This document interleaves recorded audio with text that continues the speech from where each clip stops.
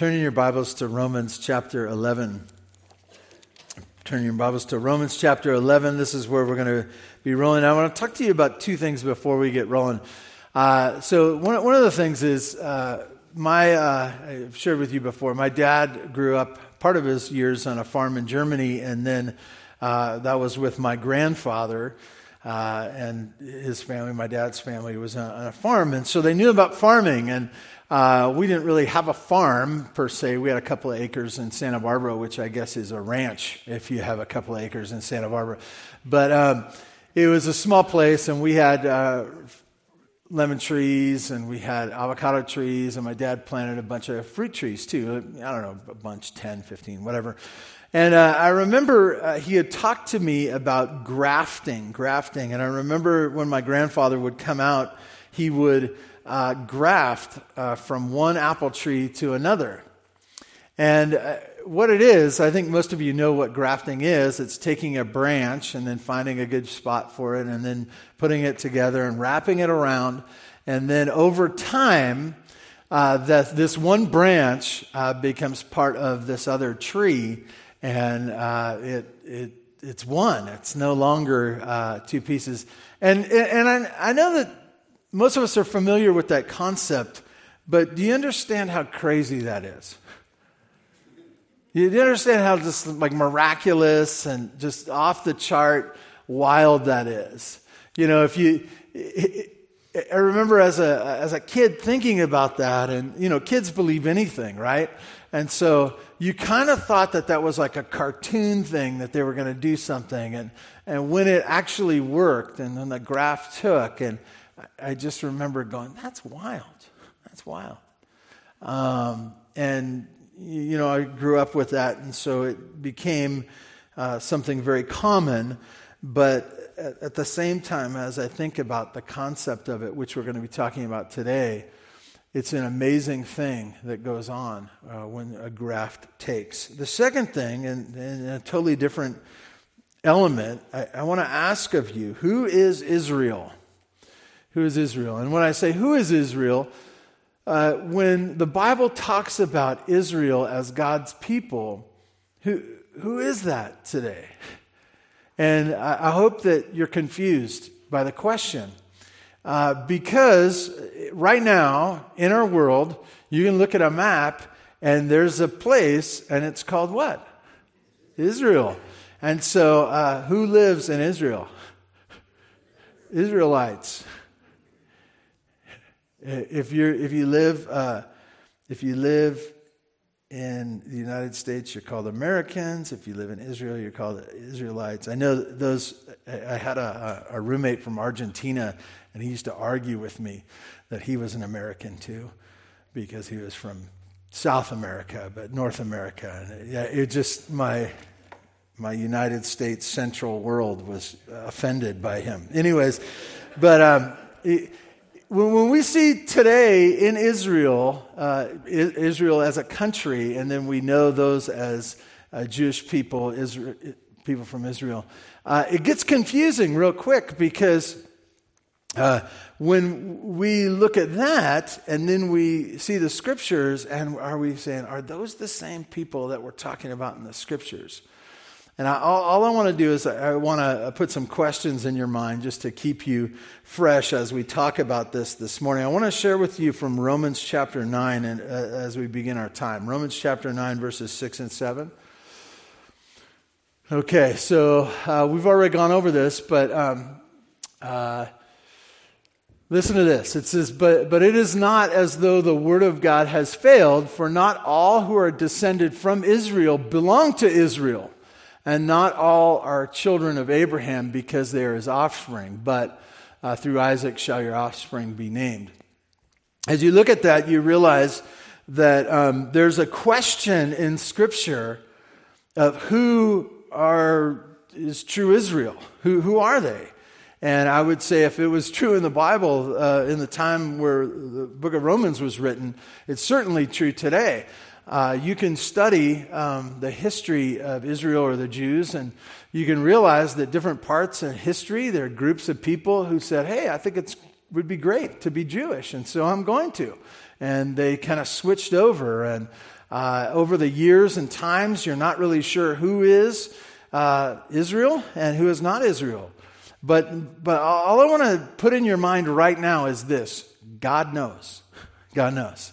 He's never been confused who his people are and who, no one's ever cut in line, and no one, this is something that God understands completely and perfectly, even as we look at this passage this morning.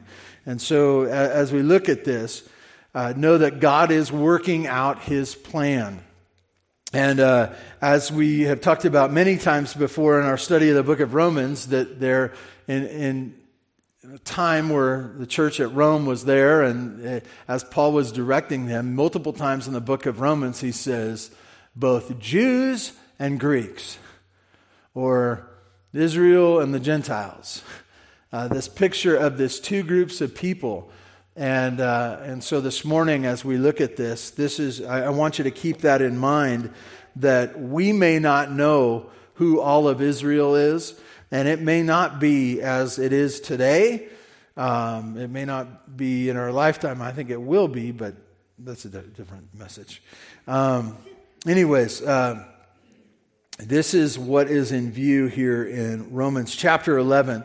If you'd stand in honor of God's word, I'd like to read to you this morning, starting in verse 11.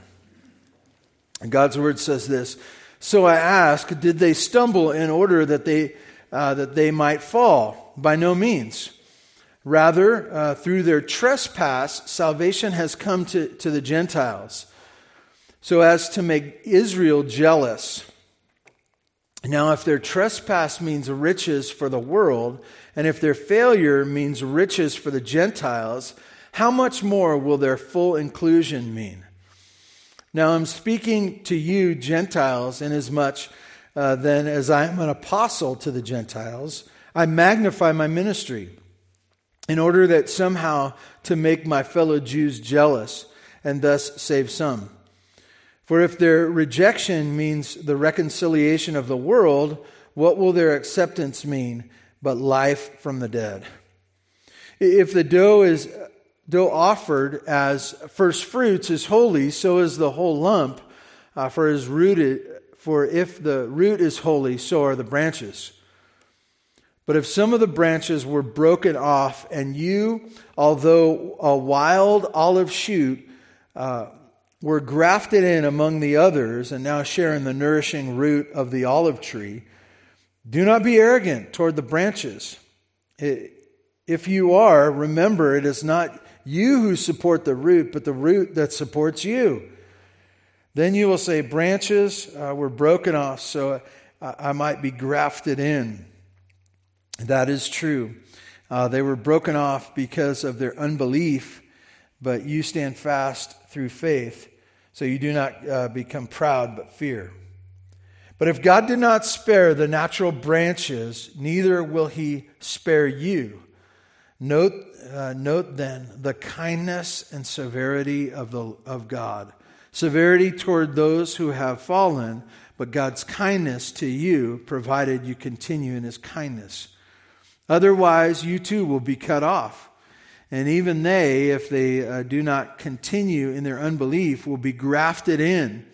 For God has the power to graft them in again. For if you were cut from what is by nature a wild olive tree and grafted, contrary to nature, into a cultivated olive tree, how much more will these, the natural branches, be grafted back into their own olive tree? God, we ask your blessing on your word and help us to understand it now. God, as we think through how we should think about our own lives and the blessings you've poured out on us, our own faith in you, our own position in your plan, God, I ask that you grant us humility and grace that we might know you better. Make it clear to us now, we pray in Jesus' name. Amen. You may be seated. Last week we looked at something similar. He was talking about this position of Israel, of God's chosen people, and really God's continued relationship with them. And in verse 11, he asks one of those questions. He said, do they stumble so far as not to recover? Is it something that they can't come back from? As he's thinking about his relationship, God's relationship with Israel, it can be concluded, are they never coming back? Are they never coming back? And so as we look at this, that question or that continued question is in mind. In verse 11, we see, or verse 12, we see the transgression or the sin of Israel. The sin of Israel. And I want you to get this because I think it's important that as you see Israel, and I think maybe it's helpful to see it in this terms, there is a temporary setting aside of God's chosen people, the Israelites. A temporary setting aside. Now, I struggle to get these pictures in my mind because God's not like us. He's not like us. How many of you have more than one project going on right now?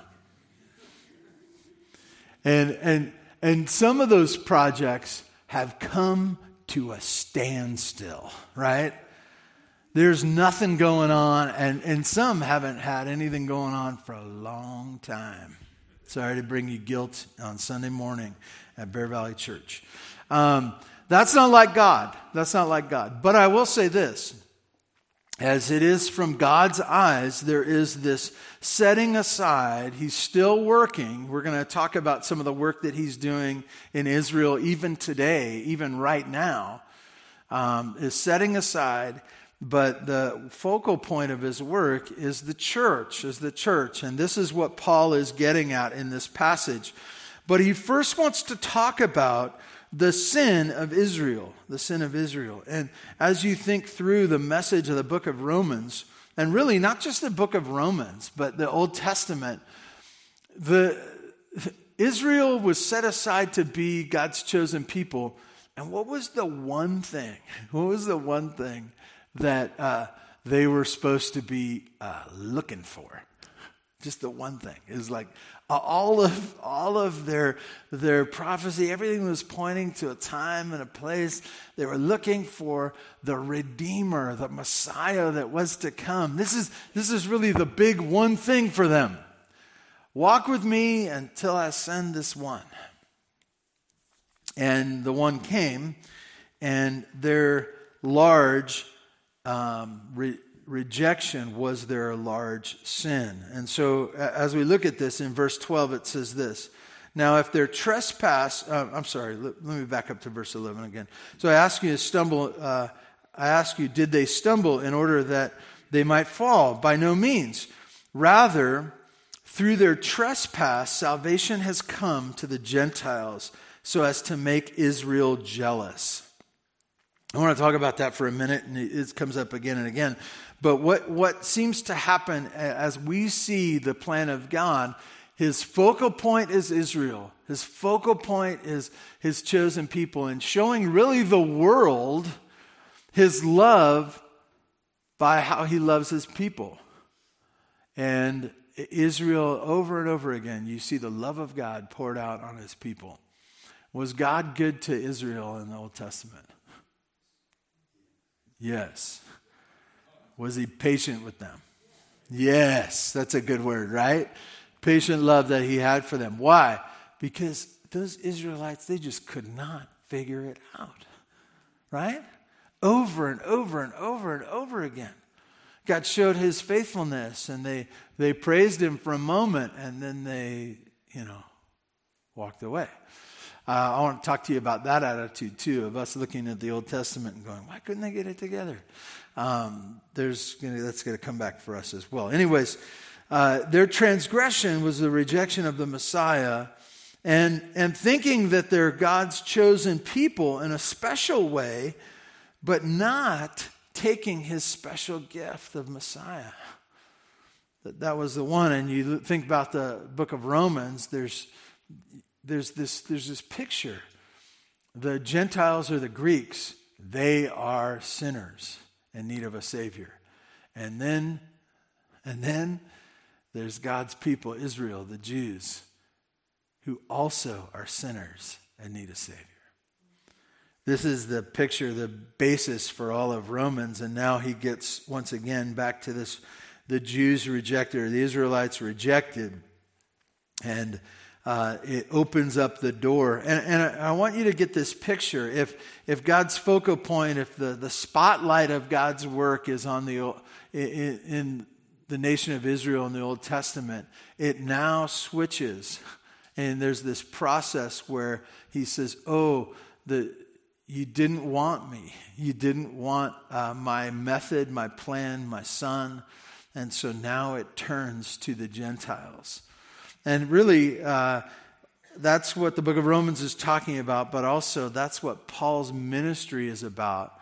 But in an interesting way, Paul's ministry is for his people, the Israelites. And we'll figure out how that works together. It's very...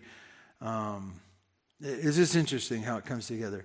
So anyways, he says that salvation has come to the Gentiles, that there's this idea that God offers to Israel his answer to their sin problem, the Messiah, and now because of their rejection, salvation comes to those Gentiles, those Greeks. And it says this at the end of verse 11, so as to make Israel jealous. That sounds, it's tough for us to hear because it seems as though, like when we think of jealousy, I think of girls, forgive me, but if a girl says, I want to make her jealous by doing this, by having this thing or talking to this boy or whatever, like I want to make them jealous. And I got this and you don't. And like you get that picture of this pettiness, but what in a much grander scale, and it's not wrong, it's God's method, is that as he offers Israel all of the benefits of him, as they reject him, he says, okay, I'm going to take these benefits of relationship and allow them and bring them and draw the Gentile, the Greeks, the church to myself. And so this is what Paul is talking about. This is what he is sharing, the plan. And you can imagine both people far and wide, Greeks and Gentiles, are part of the Roman church, and also those of Israel who have accepted Christ sitting in the midst, hearing this and going, oh yeah, that's how that does work. That is how it works in us. That jealousy God uses of our position means to draw us back. Verse 12. Now if their trespass means riches for the world, and if their failure means riches for the Gentiles, how much more will their full inclusion mean? And I just want to say this, he's alluding to this throughout this passage, is he's saying this. He's saying, they skipped over the riches. They rejected the riches of God. So the whole world now gets the gospel. The whole world is experiencing the gospel, and specifically Gentile churches are now coming to faith. And I want to tell you, as you read this, we might not know who Israel is. We might not understand who the rest of the world is. But when you hear Gentiles and you think of a church, you should think of Bear Valley Church, because this is the one you're in. This is the one you're a part of. And to realize how their rejection has brought the gospel somehow to you, and that we could be in intimate relationship with God here now in a fellowship of God's people. This is what the plan of God has brought about. So to make Israel envious, the riches from God now to the whole world, and specifically to this Gentile church or Gentile churches of today. But he says this, and this is what's really, I think, both these passages last week and this week and continuing on are getting at. He says at the end of verse 12, he says, how much more will their full inclusion mean? Full inclusion. And what I want you to get here, and he doesn't give us many details, but God temporarily set aside Israel. He temporarily set aside Israel. He became the spotlight of the church that we might come to know him as part of God's plan, both for us, but also for Israel. And then, as things come to conclusion, there will be this, once again, a focus on Israel and him drawing many of them to come to know him. Okay, so that's the plan of God being worked out, and we're getting bits and pieces of it. We're seeing bits and pieces of it, but we're also understanding from the scriptures of what God is doing. And they were understanding it, and it's hard to understand, right? Why God would care about some people that had already rejected him, okay? And so that point one, the sin or the transgression of Israel. Now, this is a message in the backdrop. This is a message to us, the Gentiles, okay? It's hard to imagine, but he's talking about all this thing that is of Israel, but now he focuses back on the Gentiles, and he has a message for us that we need to hear this morning. Verse 13, now I'm speaking to you, Gentiles, inasmuch then, as I am an apostle to the Gentiles, I magnify my ministry. Paul was from Israel. We learned that last week, but we also connected that to Philippians, where he talked about really his credentials as a Jew or an Israelite. And so he was from them. And so what God called him to do is to leave his people, And in this passage, it tells us that he was an apostle or a messenger to the Gentiles. And that's kind of confusing. I want to say this, that missions work is always unusual. It's always unusual. Because it is hard to go from one spot where you know everything and you understand, you grew up, to go cross-culturally and to try to understand a whole different culture, many times a language, food, just the way. It's so hard because it's so different.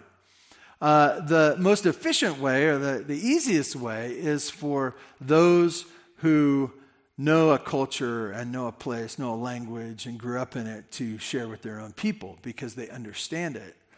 What you see in Paul is him going cross-culturally, and as God called him to be, as he says here, that he is, verse 13, I am an apostle to the Gentiles. I'm one sent to the Gentiles. It's God's mission for me to go to the Gentiles. But then he says, I magnify my ministry. In other translations, it says, I glory or I bring glory to my ministry. And the idea here is this, that it's not just the Gentiles, it's bigger than that. But I'm playing a role here.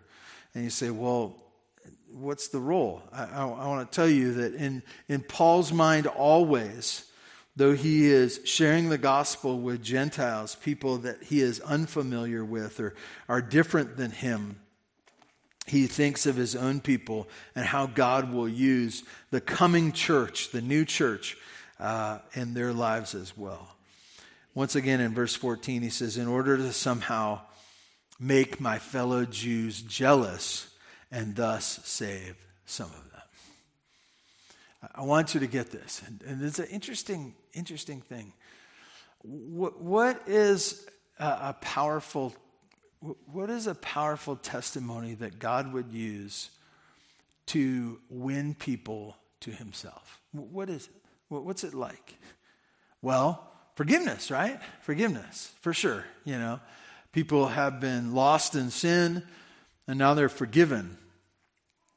But what is it to be part of his church? What is it to be a follower of God? What is it to be one of Jesus' disciples? It's this amazing thing where you have intimacy with God. You have intimacy with him through what Jesus did on the cross. Maybe I should say it like this. And I've heard people say this. Have you ever wanted to be a part of somebody else's family? You ever been jealous of them? I know I grew up in Santa Barbara, and my cousins lived in the same town. I was always jealous of my cousins because I only had one boring sister. She'll be at the second service. But I only had one boring sister, and they had 4 kids.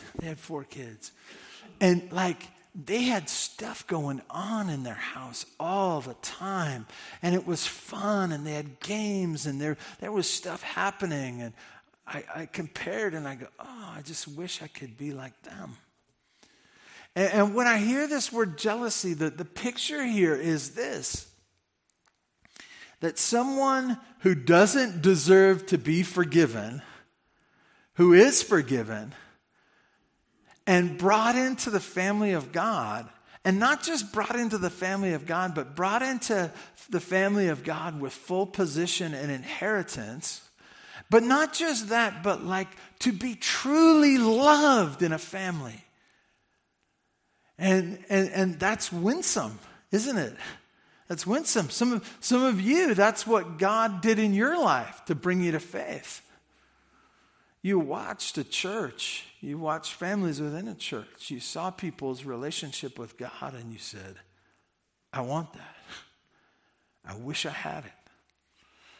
And so as Paul talks about his ministry to the Gentiles, of which he's called, he is mindful that their relationship with God, forgiven, that they don't deserve, will be winsome to some of his people. And I want you to get this. This is what causes me to wonder about who Israel is.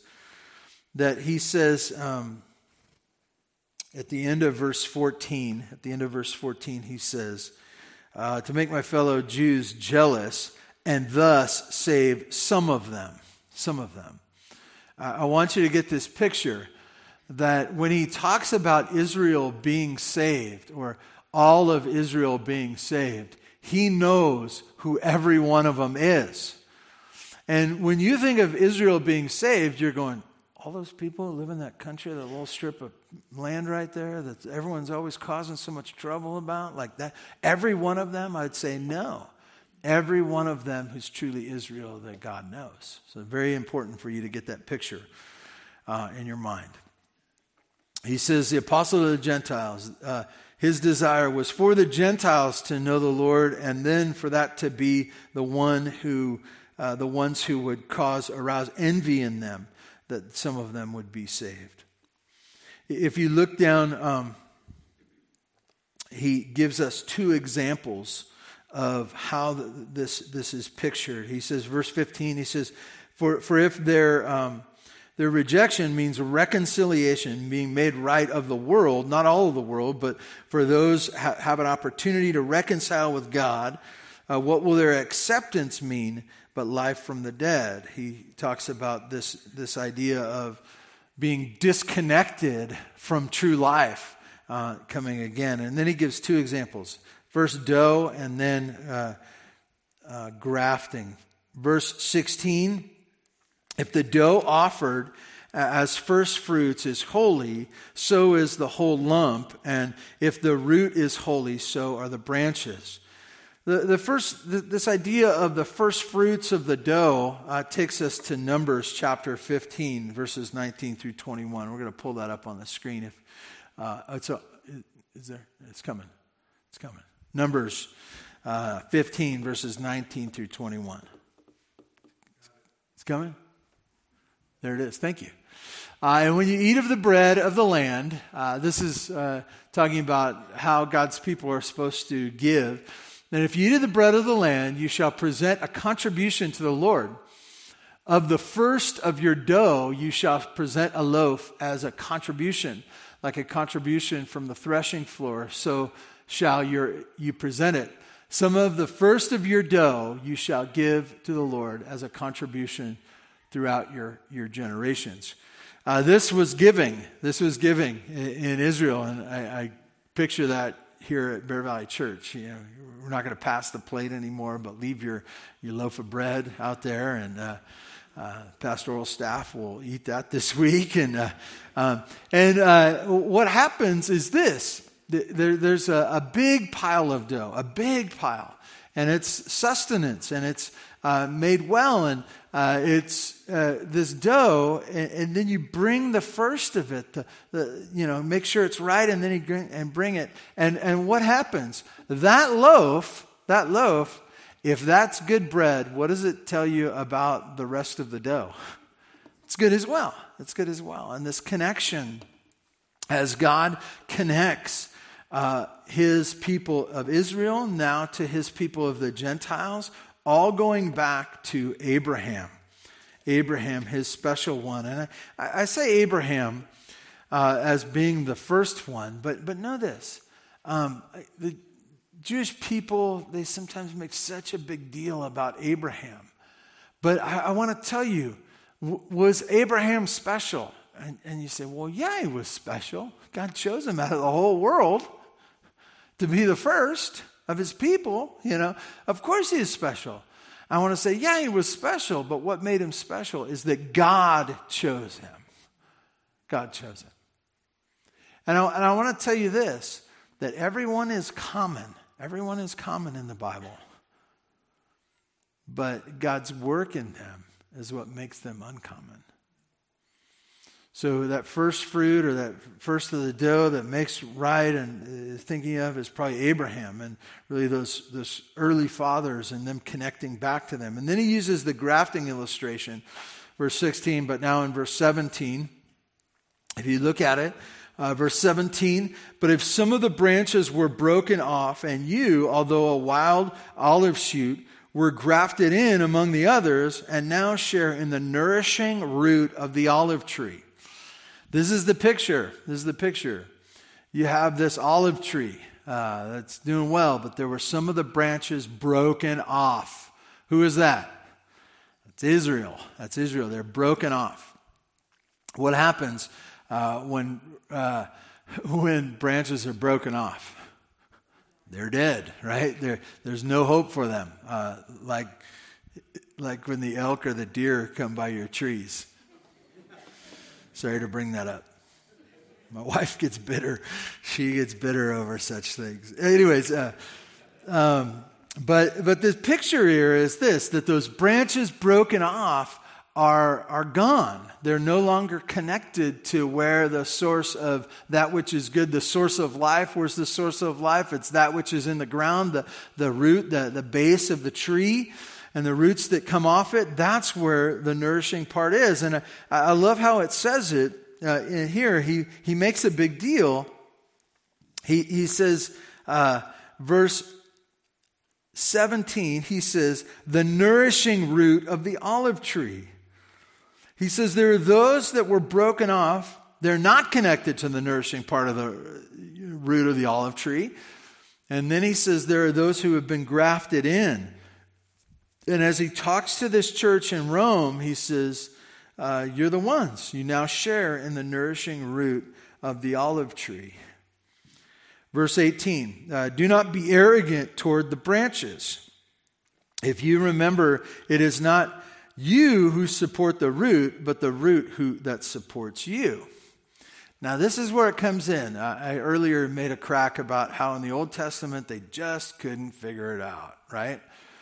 And this picture here is this, that when Israel was not connected to God, when they were as doing their own thing in unbelief, it was terrible. It was terrible. Tell me about yourself. Tell me about yourself. As you are not connected, if you're not connected to the one that gives life, it's not good for you either. It's very similar, right? And his point here is this: don't be arrogant. There's an easy part, and the Jews struggled with it, and I want to tell you the church struggles with it too. Sometimes we look at the world, we look at Jews, we think at the world, and we go, why are you guys so stupid? If you'd just been as smart as me and turned to Jesus, this is, and this picture here is this, that there is not life in ourselves, there is not brains and desire and whatever, it's not in and of ourselves, it's as we are connected to the nourishing root of the olive tree. Verse 18, do not be arrogant toward the branches. If you are, remember it is not you who support the root, but the root that supports you. Then you will say, branches were broken off so that I might be grafted in. And that is true. They were broken off because of their unbelief. I want you to think in your mind, what separates any person, Jew, Greek, Gentile, whatever, any person, what separates them from life? Unbelief. Unbelief. And I want to say this, it's not unbelief in a logical sort of cerebral type thinking type thing. It is unbelief as we live out our lives doing our own thing, not trusting in Jesus. Unbelief. Let's talk about that. So I kind of started rambling on there. Sorry. If you look down verse 20 again. Let's look at verse 20 again. Verse 20 says this, that is true. They were broken off because of their unbelief, but you stand fast through faith. So do not become proud, but fear. Verse 21, for if God did not spare the natural branches, neither will he spare you. Okay, so there's a message to the Gentiles. What is it? Don't be arrogant. You have a special spot. It's not about you. It's because you are grafted in. There's a special spot for you because of the rejection of Israel. Know this, that it's all about you being connected to the root. Which brings us to verse 22, a wholehearted acceptance of the kindness of God. Wholehearted acceptance of the kindness of God. In verse 22, note then the kindness and severity of God. Severity towards those who have fallen, but kindness to you, provided you continue in his kindness. Otherwise, you too will be cut off. As you look at this, it comes and it's kind of a struggle to get through some of these things because he's taking a picture or an example, an illustration, and then he's bringing it in and using some of those pieces, and we're trying to figure this out. And some would take this passage to say, you can be saved and then not saved and then cut off, and you were but you weren't, and then you're back in again, and so on and so forth. I want you to know this, that this is in the context of him talking about election and the calling of God. And so he wants to give you a picture of our place or what we should be doing. And so as we look at this, I've titled this section, The Wholehearted Acceptance of the Kindness of God. Why? Because it's the kindness of God that keeps us with him. I want you to get this because I think it's so powerful. Turn over to Romans chapter 2, verse 4. And we looked at this a long time ago because it's in chapter 2. Chapter 2, Romans chapter 2, verse 4. It's the same word, it's the same concept, but he's using it in different ways. Romans chapter 2, verse 4. We got it? We'll get it in a moment here. No big deal. This idea of kindness, the kindness of God. And when I think about the kindness of God, it's another way of saying the grace of God. The grace of God. It's that God is merciful and gracious to you. Why do you need his grace and mercy? Why do you need his grace and mercy? Because of the sins you commit and have committed, right? You need him to be gracious and merciful, because if he wasn't, you wouldn't be there. Here we go. Romans chapter 2, verse 4. Or do you presume on the riches of his kindness and forbearance and patience, not knowing that God's kindness is meant to lead you to repentance? I want you to get this, and then we're going to move on from it. In Romans chapter 2, verse 4, it says that God being kind to you, that you understanding his kindness is what he uses to draw you into right relationship, into repentant relationship with him. there's a lot of different things that we can think about, but God uses his kindness to you to draw you to repentance. Now, we're back in chapter 11, and he says, he talks about this same idea of kindness.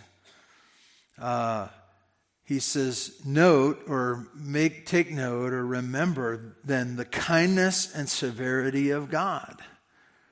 He puts these things side by side, the kindness and severity of God. Kindness being this, that he wants you to be his. He wants you to be his.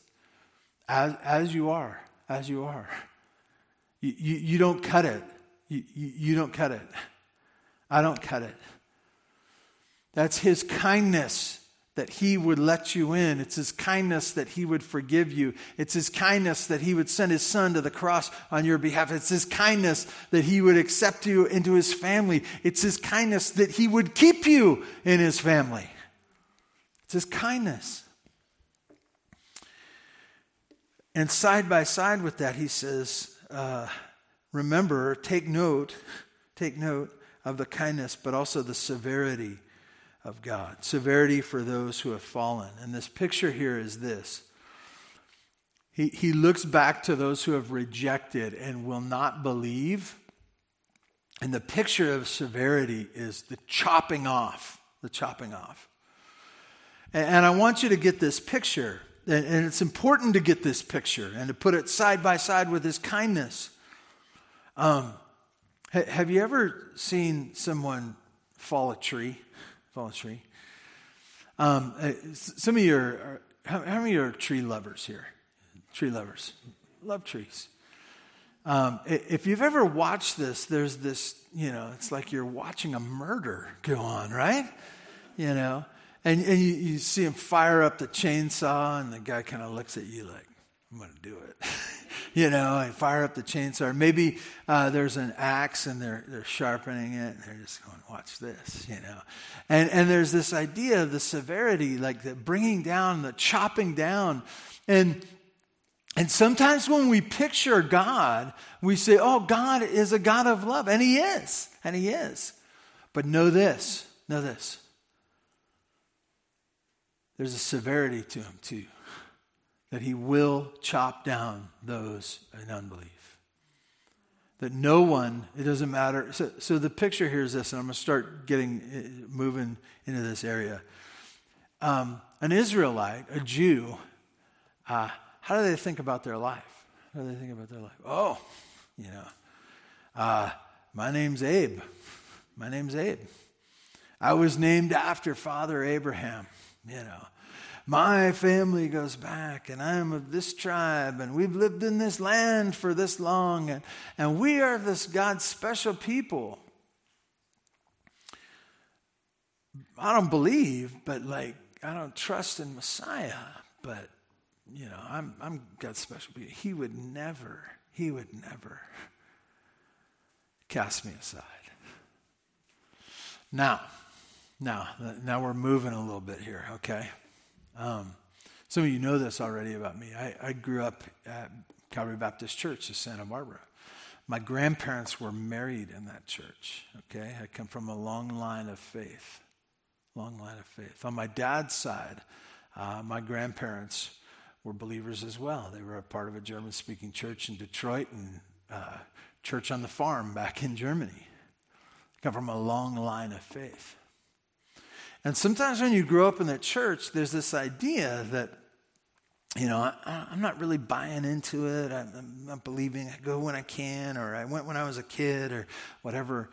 But, it's a new day. There's all kinds of technology, and, we have refrigerators and iPhones and stuff. What do we need God for? I want to tell you, that same attitude that was in Israel that says, I don't personally need to believe, is part of his Gentile church as well. Of people who say, I don't really believe.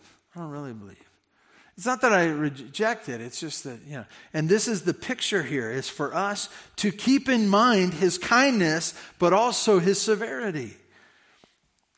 It's the last note. It's the idea as we think through Israel's rejection, we should consider our own heart of unbelief as well.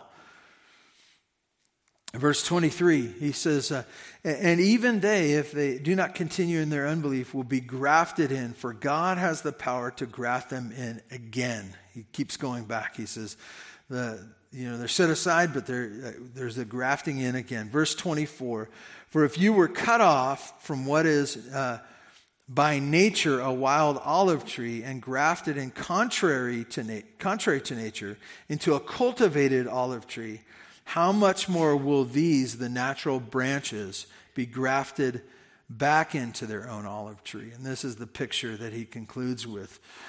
He says, there's a time coming that those branches that have been broken off will be grafted back again into the place where they belong. This is what God's doing, and this points really to the end times plan, both of the drawing of God's people and the last testimony and then the millennial kingdom, all these things coming together in what God is going to do in Israel. I want to conclude with 3 warnings for us. The first one is this, to warn you against arrogant unbelief. Arrogant unbelief. Your background doesn't really matter at this point as adults. It really doesn't matter. It matters like there's impact on you. But each person needs Jesus. Each person needs Jesus. For the Jew, the Greek, for the homeless, for the wealthy, for whoever. Everybody needs Jesus. There's a warning that because of your situation, because of your heritage, because of where you are, because of what you're a part of, that you can be unbelieving within that and still be okay. And I just want to warn you, as God would warn you through His Word, there's a warning against arrogant unbelief. Secondly, there's a warning for us in this passage, or a reminder against thinking God is not working. I want to tell you that He is working in Israel. He is working in Israel. He is working in America, in the unbelieving world right now.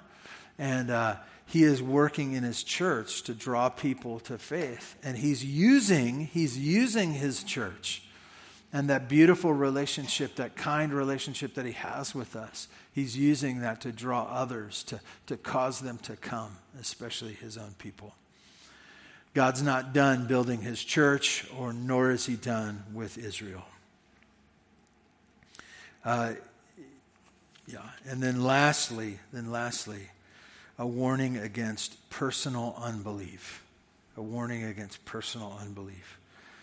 I want you to get this. I spoke of it earlier, and I should have said this earlier, but the same kindness that calls you to faith is the same kindness that should keep you in faith. You should go over it and over it and over it. And as you wake up in the morning, as you think about the dumb things that you need to do for your day, and as the things that you do and don't want to do, and the things that are going right and the things that are going wrong, for you to say, my God has been kind and gracious and merciful to me. I'm undeserving of my position. And may that kindness of His shoo away any unbelief, that we would continue in His kindness, continue to walk with Him.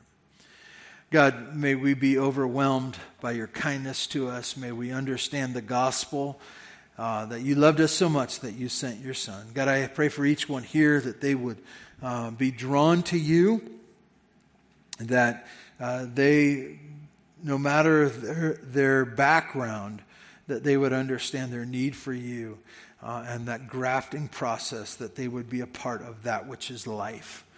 God, thank You for this morning. We praise You for this time. In Jesus' name, amen.